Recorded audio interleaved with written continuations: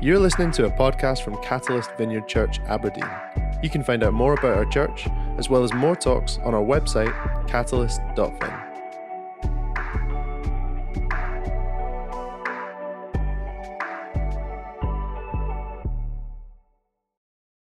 Welcome. Can I introduce Dave to everyone? Hello. Say good morning, Dave. That was a nice welcome. Lovely. Can I pray for you? Yeah, please do. Let's just pray for Dave. Father God, would you come? Would you speak through Dave by your Spirit? Holy Spirit, would you anoint him to speak to us this morning? Would you help us to open our hearts and our minds to hear from you today, Lord, through what Dave brings? I pray that you would rest upon him, Holy Spirit. That you would come now, fill him. In Jesus' name, and for your glory, God, in this place and online too. Amen. Amen. Amen. Thanks, Tor. Well, morning, everyone. So good to be with you today, and also morning to all of our sites who are joining us this morning. We've got Ellen and Peterhead, as well as our online community. Let's do a massive hands as high as you can get them, a wave so they can see it. There we go. Hope you feel welcome, guys. Just a little heads up as we go into this morning, in case there are any little ears listening across our sites or online. We're going to be talking about some adult themes today. I'm not talking pensions and mortgages, the other kind of adult theme. So it's just to kind of keep you in the loop. That's where we're going today. Buckle up, we'll be okay.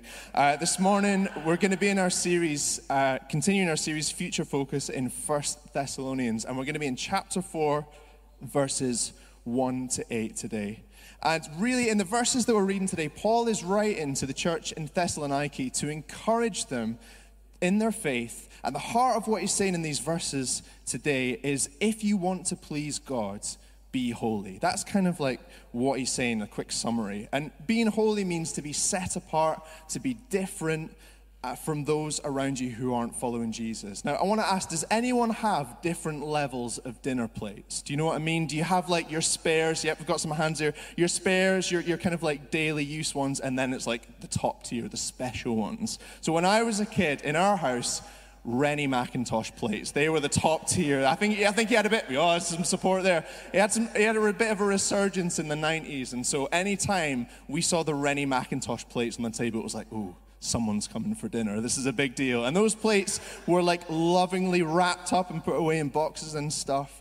They were set apart from all the other plates. They were different. And so Paul is saying to the church in Thessaloniki, if we want to be holy, if we want to be set apart for a different use, we have to be a bit like the plates, kind of set apart in that way. And we're quickly going to see that Paul is encouraging the church to be different in their relationship to sex. To sex is what I said. To sex. Okay, so the Thessalonians, they live in this culture, right, where so much of it is about pleasure. It's about self-indulgence. And sexual immorality would have just been ingrained in the fabric of their society. It would have been totally acceptable for a married man to have his wife and a mistress and multiple concubines as well. Like, that was just the norm. Sex was part of their religious practices and rituals. Prostitution was a key part of their economy. It was everywhere.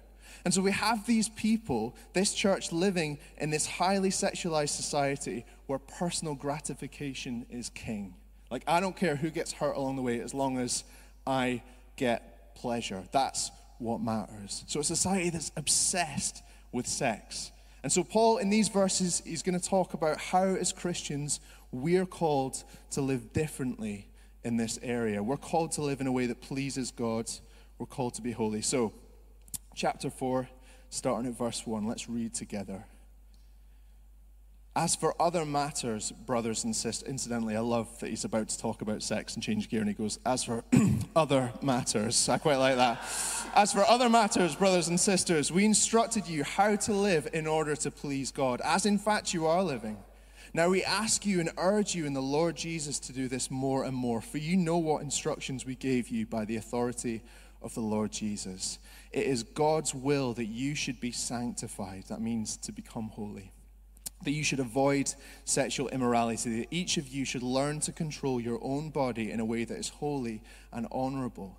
not in passionate lust like the pagans who do not know God, and that in this matter no one should wrong or take advantage of a brother or sister.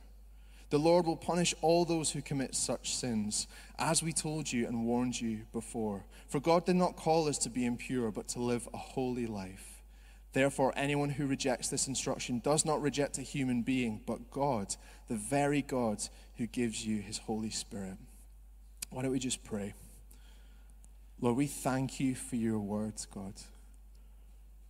And Lord, we thank you that it can act as a mirror for us to the things in our lives that are good, that are of you, and the things that aren't and that need to go. And Lord, we pray this morning that as we look at this stuff, God, that you would just be stirring up in us the things that are good, the things that you love, and the things that you're saying it's time for that to go.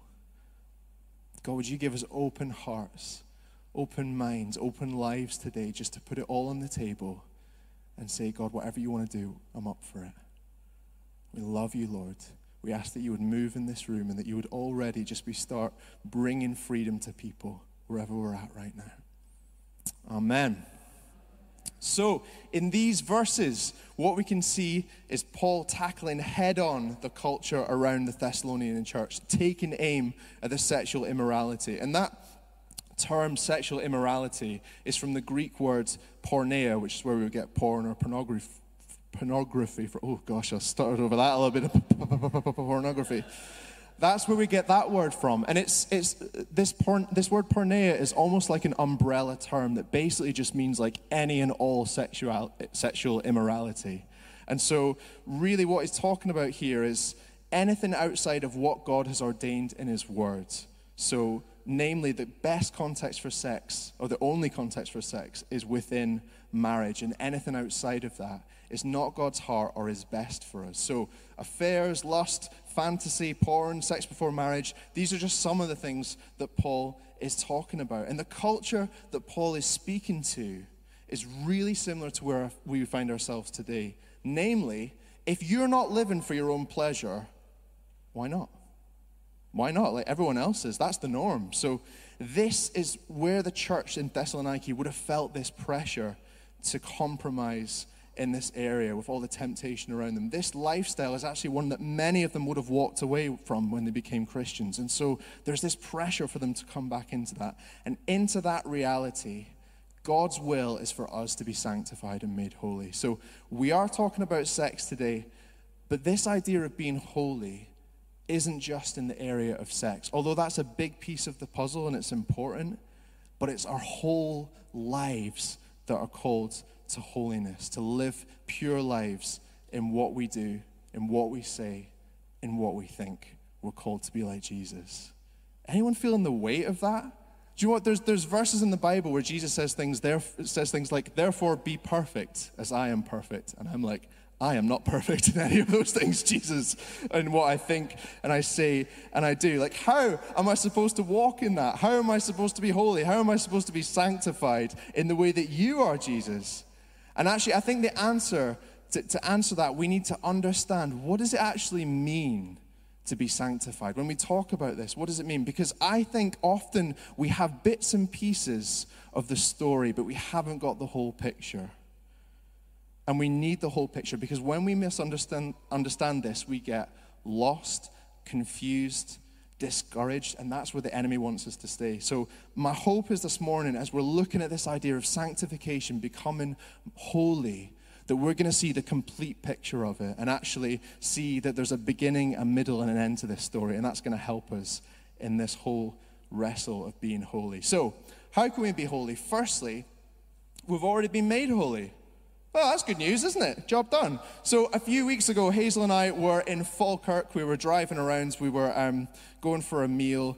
Couldn't find anywhere to park. Don't really know the area. We eventually find this multi-story car park that's like 30-second walk from where we're eating, which is brilliant. Park up, have the meal. It's all good. A few weeks later, we get a letter in the post. This letter here, to be exact. And it's, Dear Mr. Hall, on the 9th of July in Falkirk in the city centre, your vehicle registration, Sierra, November 6th. It's a parking fine, guys. It's a parking fine. Can anyone near the front maybe tell me how much we're looking at here? Anyone shout out? You whispered it because you were afraid. £100, £100 parking fine. That's the biggest parking fine I've ever got. And I was so gutted. And so I ring Hazel and I'm like, yes, it's £100, it's a fine. And she was just like, no, it said free parking. I'm like, no, we must have made a mistake, never mind. She's like, no, it said free parking. Goes on the website, sure enough, all day Sunday, free parking. And it's like, what is this about? So I was just like, there is no way. So we send an email back to them, just like, dear sir / madam, not a chance, basically. Like, we're not doing this. They send us another letter with the same fine. I'm just like, no, we're not paying it. And there's like this injustice thing like rises up in you in those moments. Like, that's not fair. We've not done anything wrong. There is no way you're getting £100 from me. Why? Because you don't have to pay what you don't owe. You don't have to pay what you don't owe. When we give our lives to Jesus, we confess our sins and accept his forgiveness. He wipes that sin away. That debt is cleared. We're justified. We're made righteous before God. And in that moment, we're also sanctified. We're also made holy because of his sacrifice. 1 Corinthians 6:11 says this, and in that moment when we come to know Jesus, you were washed, you were sanctified, and you were justified in the name of the Lord Jesus and by the Spirit of our God. And so this process of being made holy, of being like Jesus in our thoughts, words, and actions, it starts when we come to faith. We're set apart, and in that moment, there's a switch.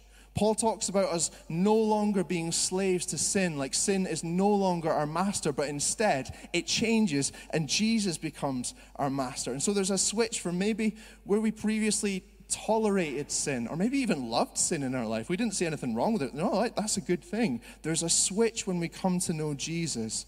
Romans 6:11, it talks about our desire being turned away from it. It says this in Romans, count yourself dead to sin and alive to God in Christ Jesus, for sin will have no dominion over you. This is good news. If you are a Christian today, a moral shift away from sin has taken place.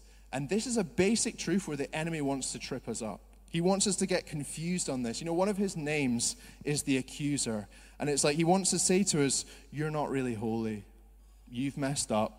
You've done stuff wrong. It's almost like him dropping a fine like this on our doorstep and being like, well, August 1st, 2:37 p.m., you had a lustful thought. 4:02, you lied to your mum, same day, not good. August 2nd, you didn't pray or read your Bible. He's right there, isn't he, to remind us of our shortcomings. And what the enemy would love is for us to believe that we are under the thumb of sin, that we are under its dominion. And we'll never be free. We'll never make up for what we've done wrong. But we don't have to pay what we don't owe. Because of Jesus, when we bring our sin to him, it's like he wipes the slate clean. We are declared holy, and the enemy is powerless to change that. And so what he wants to do is make us believe that we are powerless against sin. So against what the enemy would say about us, we have to hear that God says, no, I have made you holy. It doesn't mean that we're completely free from sin, and we're going to talk about the tension of that in the next point. We're not completely free from it in every sense. It still has influence. But at the same time, we've been sanctified by him. We're free from sin's rule, and we should never say, I'm completely defeated by that sin. Has anyone ever had this thought in your head where you just think, like, I give up? And it might be, I'm always going to have a bad temper, or I'm never going to get free from watching porn, or I don't think I'll ever get through a week without lying and hiding the truth from someone in some way, or I'm always going to struggle with my pride and how others view me, or there's something broken in me that God can't fix. You can insert your own sin and your own struggle into that, but probably for the majority of us, we have moments like that. We can have those thoughts, but we have to accept what God says about us. He has made us holy, and as part of that, there has been a break from sin and where our desires are reorientated away from love of sin to love of Jesus. We mess up, we're forgiven, and he says, you've been sanctified, you've been made holy, now receive it. We just receive it. We're passive recipients of his holiness, and I really believe there are some people here today that do not believe that. When I say that Jesus says, you are holy, something internal just goes, nah, not me. And that is not true. That is a lie from the enemy. You might be getting a little bit jumpy saying, I hear this. I hear what you're saying. You know, we can't let sin rule over us. Jesus made us holy, but I struggle with sin. Like, you don't understand, like, not a bit. I really struggle with it. And there's sins that it's almost like this cycle that I just keep coming back to again and again and again, and I can't get free of it. There is a tension here because we've been made holy. That's true. But at the same point, and this is our next point that we're going to go on to, we're also being made holy. Have you ever heard the expression, let go and let God? Does that sound familiar? Just let go and let God. Like, that's not an unhelpful thing to say, because there's moments when we need to surrender stuff to God, and like literally we have to like let go of the things that we're holding on to too tightly and let God come and do stuff. Let go and let God. It's helpful. There's truth in it. But that's not a summary of the whole of the Christian life. That's not everything that we need to do. I always just let go and let God and kind of go about my day. Because if that's our posture, we'll start to get passive and we'll start to get discouraged, because we'll pray and we'll ask God, oh God, can you deal with this sin in my life? Can you take this thing away from me? And yet we find that we're still struggling. What's going on? Why am I not free from this? As well as being passive recipients of his holiness, the next part of the story is that holiness is also progressive, that we have to be active in pursuing it. We're being made even more holy. I was so fortunate this summer. I got to go on sabbatical, 8 weeks, basically just a time to rest from work and just reconnect with the Lord, and it was beautiful. So as part of it, I got to go to the States to visit a friend out there. We had an amazing time just getting to do different sightseeing and have loads of fun, visiting some churches and youth ministries as well. And I was going to be away for 17 days, which was the longest time I'd ever been away from my kids, right? And our oldest, Judah, he's 5 years old, and I just felt like 17 days is a long time. His behavior is just going to like absolutely tank like as soon as I'm gone. Like, what can we do? He really loves Mario, and so I thought maybe there's something Mario related that I could get him that would help. And so what I decided to do was I bought this like fake Lego kind of Mario set, and so you build this like big Mario. It's like a quarter of the size of normal Lego and like 1,000,000 times more fiddly, so I regret it immediately. But I did it. I built this big Mario thing, and then I split it up into 17 different sections and then hid it around the house. And then the idea is every day Judah would have a video from me to watch, being like, hey, here's the next piece, go and find it, kind of thing. Greatest dad in the world, right? Yeah? Hazel's got lots of evidence to the contrary that I'm not the greatest dad in the world, so, you know, a bit of balance, you'll find that's not true.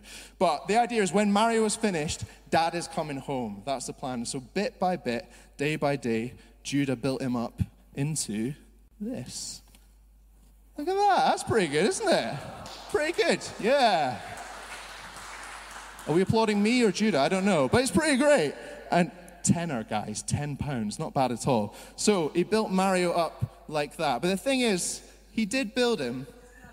But at the same time, he needed a bit of help, right? So for me, I'd put little Tipp-Ex, like kind of guidelines on how to put it together, and his mom helped him with the fiddly bits. But at the end of the day, he built Mario and he loved it.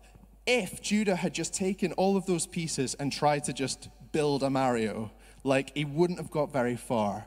But when he built from his dad's plans, he made something amazing. God is at work in each of us, and his invitation to us is to build something amazing in our lives with us, partnering with him. We're not building Mario, but we are building in someone's image. You see, sanctification, making someone holy, is also a progression. It's a process. We've been made holy, and we're being made more holy. And what that looks like is our thoughts, feelings, and actions coming into alignment more and more with the holiness of God. It's like we become more like him. We resemble him more clearly. Bit by bit, day by day, brick by brick. We're building our lives in Jesus' image, becoming holier. 2 Corinthians 3:18 says we are being transformed into his image with ever increasing glory. You know, in verse 3, in the verses that we read from First Thessalonians, that is a tongue twister, 1 Thessalonians, Paul says it is God's will that you should be sanctified. And the understanding is that the words be sanctified are more talking about the continual process of becoming holy, that it's ongoing through our lives. And in verse 4, Paul calls each of us to learn to control your own body in a way that is holy and honorable. And for me, just reading this section of scripture, that verse I love that is there. Because for me, that just opens up this whole door of grace and a process that actually this is something in that wrestle between like, how can I have sin in my life? And then there's holiness. Like, how do I hold these two things in tension? There's grace in this. It's not just that God makes us holy and we never sin again, and that's the end of the story. But the understanding is that we have to learn to control ourselves. Our will is a factor here. And actually, we have to put in effort. The fact that it says your own bodies as well, I think means that it's an individual journey, that we all have different strengths, we have different temptations, we have different challenges. And so broadly, walking in holiness, there'll be some things that are similar, and there'll be some ways that our journeys differ slightly, because we are all different. How we walk it out will look different. I heard Ariana Walker from Mercy UK speaking recently, and she put it like this: your breakthrough needs walkthrough. That's really good. Your breakthrough needs walkthrough. You know, we serve a God who can break through in an instant, right? Like maybe we're struggling with an area of sin and we come forward and someone prays for us and we feel like God has done something significant in us. And sometimes that's it. People have testimonies of like, I used to swear and then someone prayed for me and God just took that away and I have no desire to swear anymore. Or, you know, I used to sleep around and actually something switched and like there's not a temptation for me to do that anymore. I see that that's not something I want to do. We love it and we celebrate when that happens, but more often than not, there is a second part to breakthrough. There is walkthrough. We'd love it if it was all breakthrough, wouldn't we? How good would that be? God just clicks his fingers and we're changed in an instant forever. You know, I've heard someone describe that as like a spiritual bypass. It's almost like, change me, Lord, but I don't want to do any of the work. Just, you know, have at it. Transform me, but, you know, I'm not putting in any effort myself. Paul seems to be saying that in this area of being more holy, of walking away from impure things, there's learning we have to do. Engaging our will. Learn to control your bodies. Be holy and honorable. Reject the things that are impure. There's walkthrough with the breakthrough.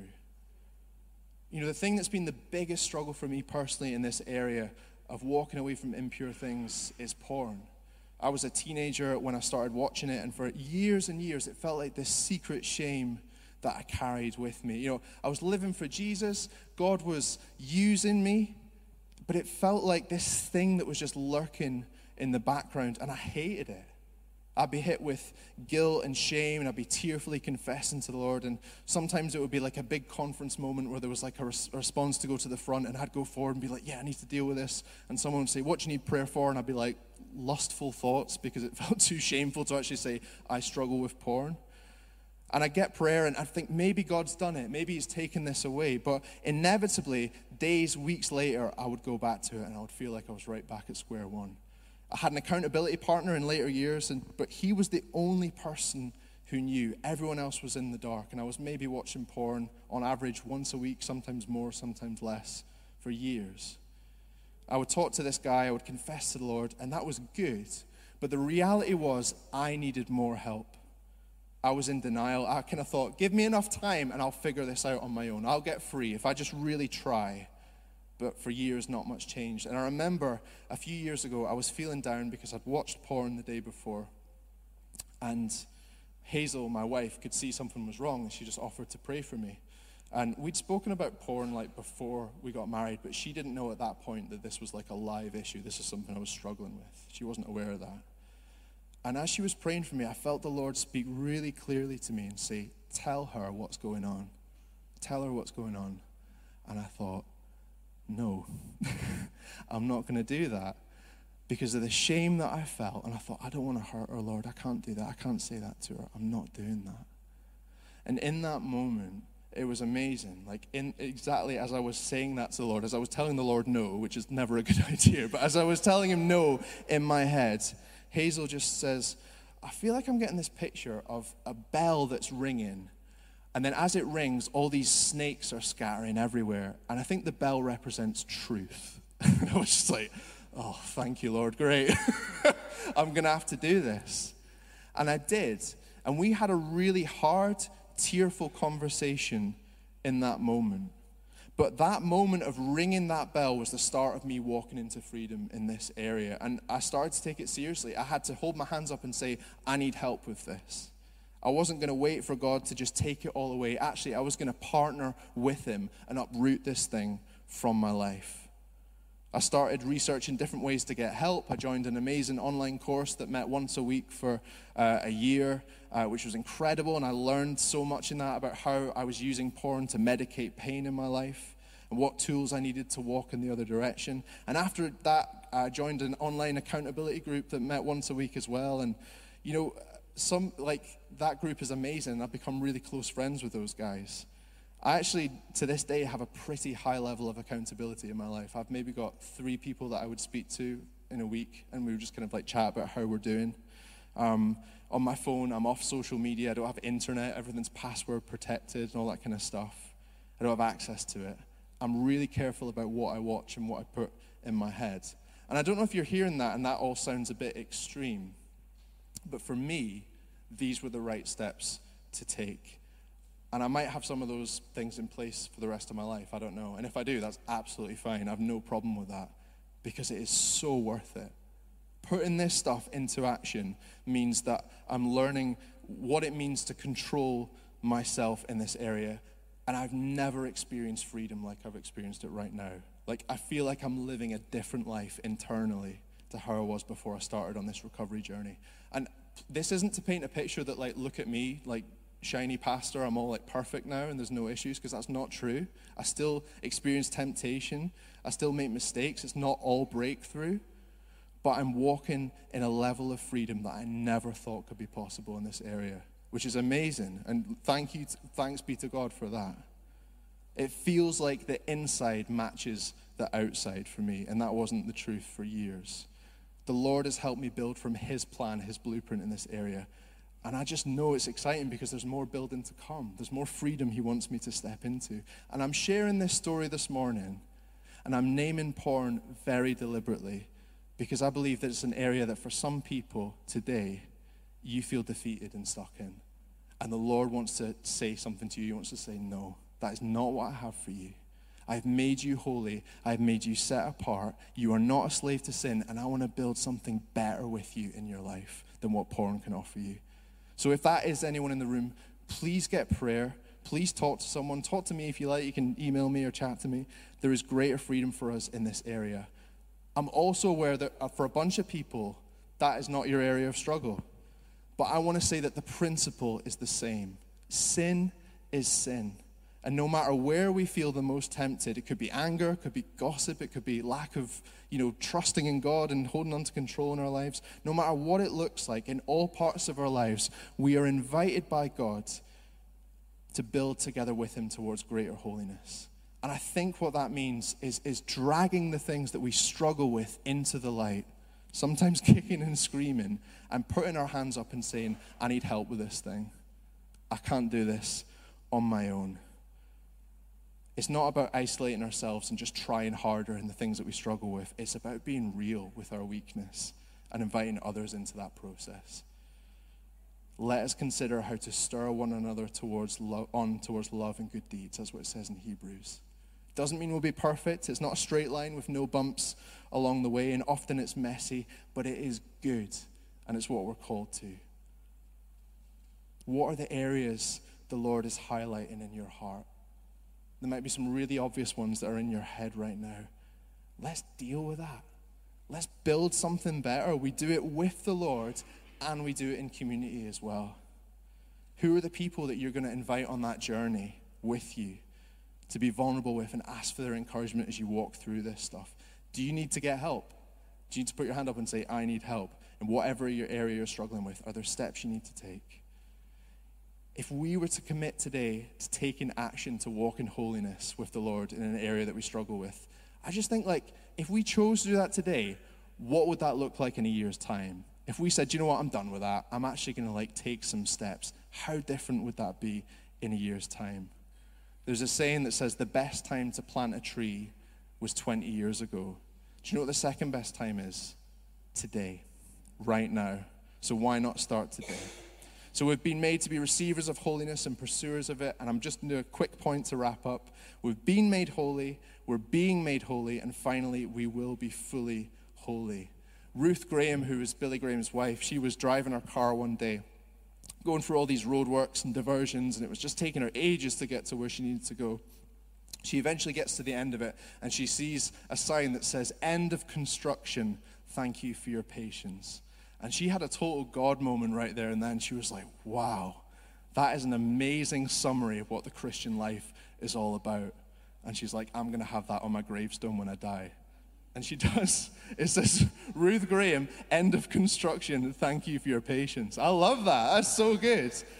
Do you know, the reality is no matter how much of this stuff we get right, no matter how much we submit to the Lord, we're never going to reach the fullness, the fullest sense of what it means to be holy in this life. There will always be some kind of outside influence of sin.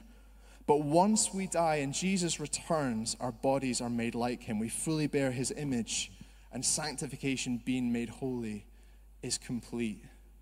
So even though we'll never be fully sanctified in this life, our aim should always be, I want to increase in this. I want to be more holy.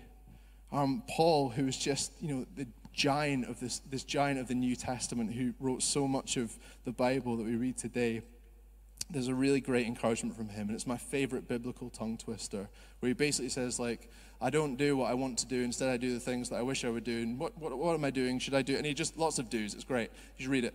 But essentially what he's saying is, even Paul, even this amazing Christian, this incredible follower of Jesus who we want to emulate in so many ways, even he is like, I struggle, I wrestle, I get it wrong, and there is grace for him. And if there's grace for Paul, there's grace for us. I don't know if you've ever had building work been done in your house. You've had builders in, and you'll know, if you have, you'll know what that desire is for it to be finished. You're like, just come on, can we get to the finish line already? Right now we live in the dust and the mess and the scaffolding of this life. But as we grow in holiness, we see glimpses of who it is that God is making us to be. We see little pieces of his master plan for us. Bit by bit, another room's finished. Walls are being knocked down. An extension is put up. It's not a comfortable process. And God's building in a way that sometimes doesn't make sense to us. It's like, what are you doing in me, God? What's the plan here? C.S. Lewis talks about this process like this. I love this. He says, the explanation is that he is building quite a different house from the one that you thought of. Throwing out a new wing here, putting on an extra floor there, running up towers, making courtyards. You thought you were going to be made into a decent little cottage, but he is building a palace. He intends to come and live in it himself. I just think, Lord, thank you so much that you don't leave us as we are. Lord, your desire is not to leave us in our brokenness, but you want to build something better in me, God, and I thank you for that. That is your heart for every single one of us today. And it just makes me go I just want to lean into that. I want to be more like you, Jesus. What is the master architect wanting to do in your life? What does the finished product look like when construction is ended? Thank you for your patience, and we're made new in him. We're not going to see it in its fullest sense in this life, but I want to lean into that process. Jesus, here I am. Build what you want here, Lord. Make me like you, Jesus, in every part. I submit to your work. So, church, take heart. You have been made holy, you are being made holy, and you will be holy at the end. Amen.